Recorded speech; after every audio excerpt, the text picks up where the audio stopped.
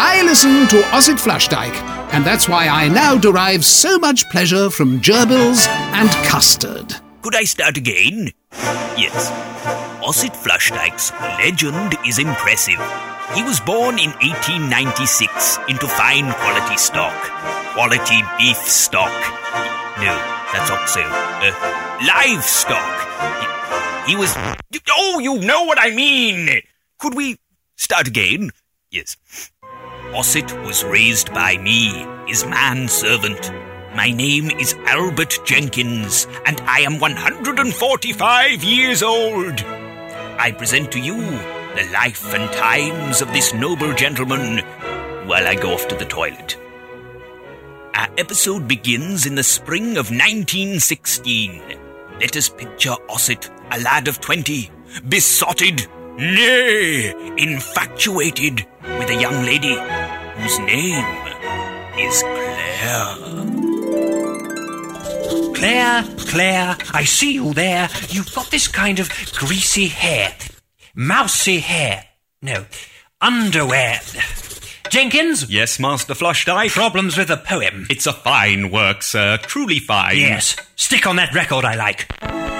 Claire, I see you there. You've got this kind of browny hair. I can see where this is going, This actually. weekend I shall surely dare to woo you at the village fair. I do see where this and is going. then to thee my heart I'll swear. So there. What do you think? Your mail, sir. Excellent. Whop it out then. The letters, Jenkins. Sorry, sir.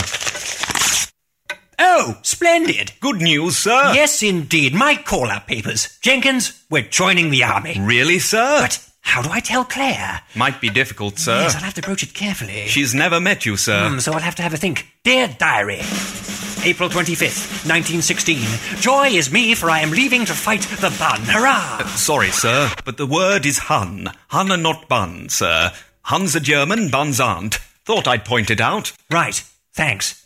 The Germans are called the Hun and not the Bun. I'm a little put off, but we'll fight on. Today I had a bit of a dicky-tum, so I'm going off to face the Hun tomorrow instead.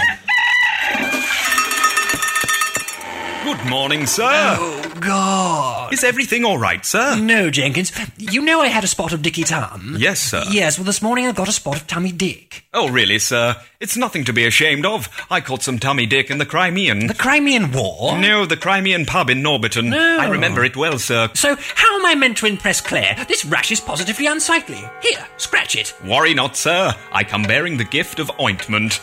Here, let me just... Cold hands. Sorry, sir, didn't mean to poke. No, that's fine. By the way, sir, I took the liberty of inviting Miss Claire to dinner here this evening. Really? Yes, sir. You can read her all your romantic poems. God, yes.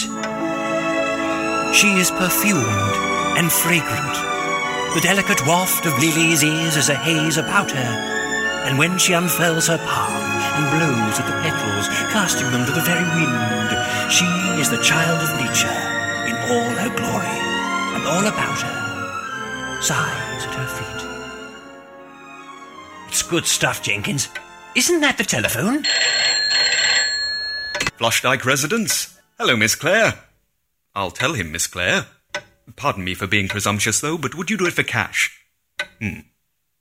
She's hung up, sir. She's not coming? She's had a better offer, sir. A better offer than me? Yes, sir. Huxtable Purvis. Huxtable Purvis is a fearful bore. A fearful bore who's just inherited the Purvis oil fortune, sir. But he killed his father. It's never been proved, sir. I saw him stab him. Well, there's nothing more we can do.